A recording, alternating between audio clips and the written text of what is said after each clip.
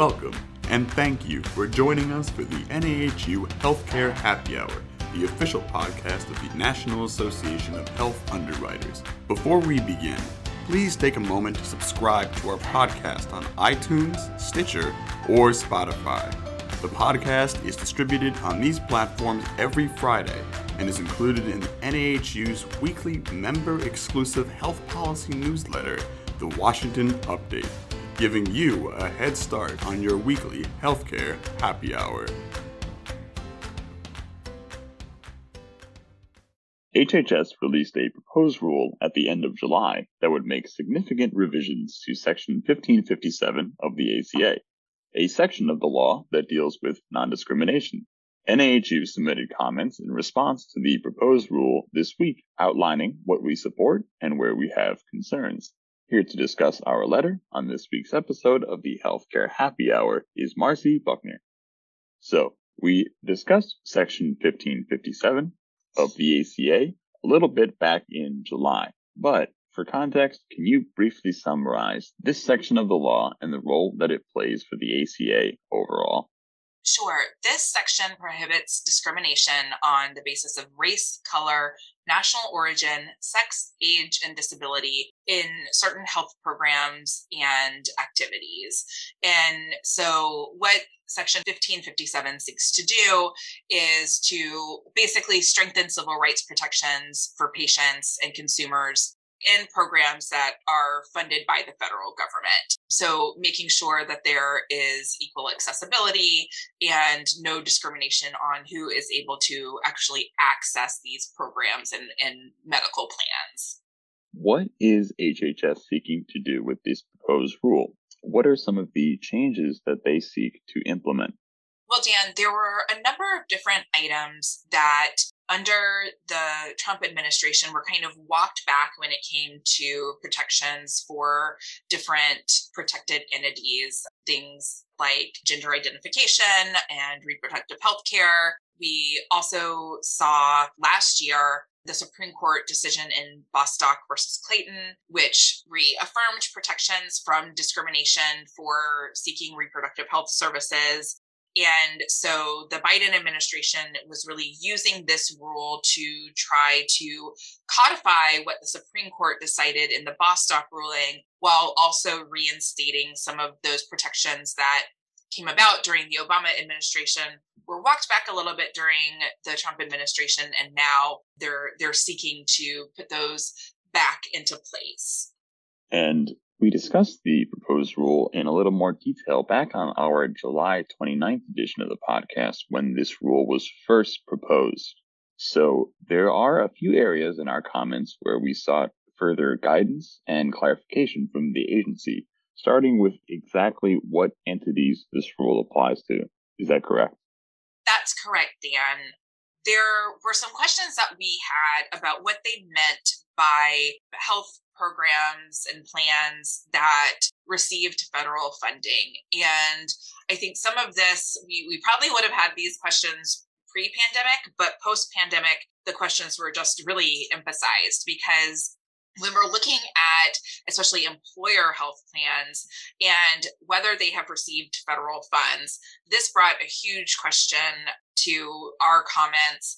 And like I said, especially in light of the pandemic, where previously we may have said, okay, well, what if there's an employer health plan and they have folks that are on Medicare because they've aged into Medicare, and so they may be receiving funds in somewhat of a pass-through form, and that way because they have some of their 65 plus group folks on Medicare instead of on their employer plan. Is that considered receiving federal funds because they're not paying full freight for that Medicare coverage? But in light of the pandemic, our questions stem around things like, well, what about things like PPP funding and other items that employers were qualified to receive because of the pandemic, but they could use towards healthcare costs? Is that considered receiving federal funds for healthcare if they're still purchasing a private plan with those funds? How does all of this work together? So our big question was about, when it comes to who this applies to, was outside of those traditional plans that we think of as receiving federal funds, what exactly does that mean? And how does it touch employer-sponsored plans? And does it touch those employer-sponsored plans? Because if so, then we need to make sure that these group plans are aware of being in compliance with these non-discrimination rules. And what did NAHU recommend HHS do in regards to smaller entities?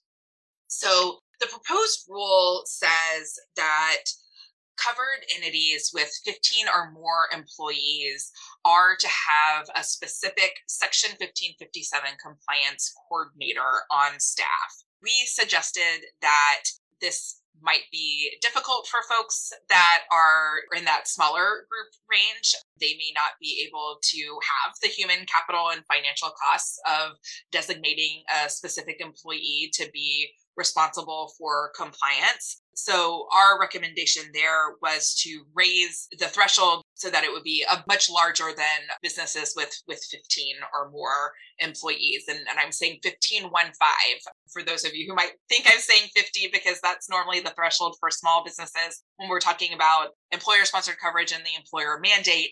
And that is 50-50. Here I am saying 15. So as you can imagine, smaller groups really aren't able to have someone that's designated just to this because of that cost. And then in addition, the rule is also saying for those smaller groups, so 15 or more employees, are to develop and implement grievance procedures for employees and others that believe that these changes have been violated, that the covered entity is what they're calling the groups here. They violated the non-discrimination rule. And so again, here we are suggesting that they use a larger number when they're looking at the size of a group that should be putting together their own process to go through these grievances. And here we're suggesting, and as we did with the other provision, that they look at the Small Business Administration and look to them, the SBA, to offer up a suggestion of what size groups should actually be doing this as compared to this 15 or more, because 15 just sounds very, very small to be able to be in compliance with this and actually put together a procedure that is worthwhile and works and can benefit those that are covered by these plans. And we had a few more suggestions for HHS in a few different categories, including when it comes to pregnancy discrimination, as well as the proposed rules timeline for plan design changes. So what did we suggest in those areas? Yeah, on pregnancy discrimination, we looked at the way that the proposed rule clarifies the definition of discrimination on the basis of sex. And the proposed rule clarifies that that includes pregnancy and other related conditions, but we asked for more clarification here because of the way that the discrimination protections relate to and might be different from those under the Pregnancy Discrimination Act of 1978. So we wanted to make sure that we understood how these two work together, the existing Pregnancy Discrimination Act, the additional protections that they're seeking to put here for pregnancy and other related conditions, especially in light of the recent Dobbs decision from the Supreme Court. It isn't really clear what HHS is seeking to do here. It's not an attempt to codify Dobbs or the inverse of the Dobbs decision. We know that for sure, but we just want to make sure that we're understanding how existing law and this clarification of on the basis of sex when it looks to pregnancy and related conditions, how those work together and how they'll be implemented. And then separately, on the timeline for plan design changes, we believe that for some plans, this could be a very significant change and need a lot more time to be able to be in compliance. So something that we asked for was that any final regulation would be effective no earlier than January 1 of 2024. And then with that, we also emphasize that for group health plans and insurance issuers that may have non-calendar year plans, that it be implemented on the first day of the new plan year on or after January 1 of 2024, so that we would have over 1 year to be able to have plans integrate any changes before being in compliance with this rule. Regarding accessibility requirements outlined by the proposed rule, what did NAHU tell the agency there? So there's two accessibility requirements. One is the website accessibility and the other is language accessibility. So we'll start with website.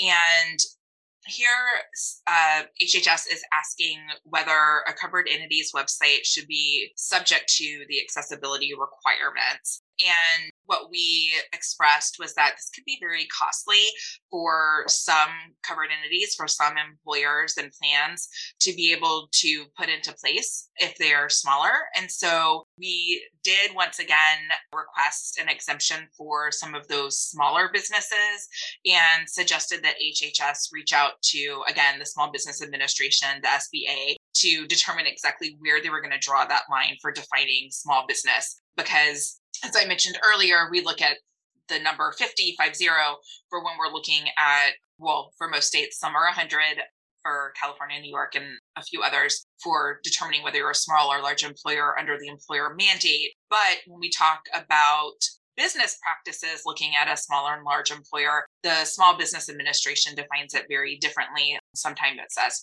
500 or less, sometimes using other metrics. So here we suggested they reach out to the SBA to determine exactly where that threshold should fall.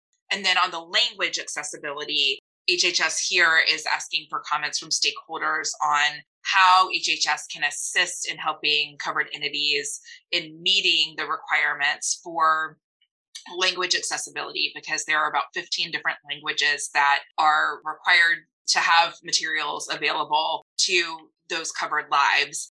So here we suggested that the best thing that HHS could do is provide clear sub-regulatory guidance, including templates for the required notifications, so that it would be a little bit easier for covered entities to provide these and be able to kind of check off what they have and making sure that they're meeting all of the language accessibility requirements. It is now time for the NAHU Healthcare Happy Hour Toast of the Week. So Marcy, what are we toasting to this week? This week, we are toasting to our members in Florida and South Carolina and the other states that were impacted by Hurricane Ian. Not just our members, but their friends and families that are in those areas. And because of the devastation caused by Hurricane Ian, NAHU has activated the Unite program to help members in those states who have been affected by the disaster. So you can go to nahu.org to help and donate now. Cheers! Thank you for joining us for the NAHU Healthcare Happy Hour, the official podcast of the National Association of Health Underwriters. For more information on NAHU's government affairs efforts or to become a member, visit nahu.org.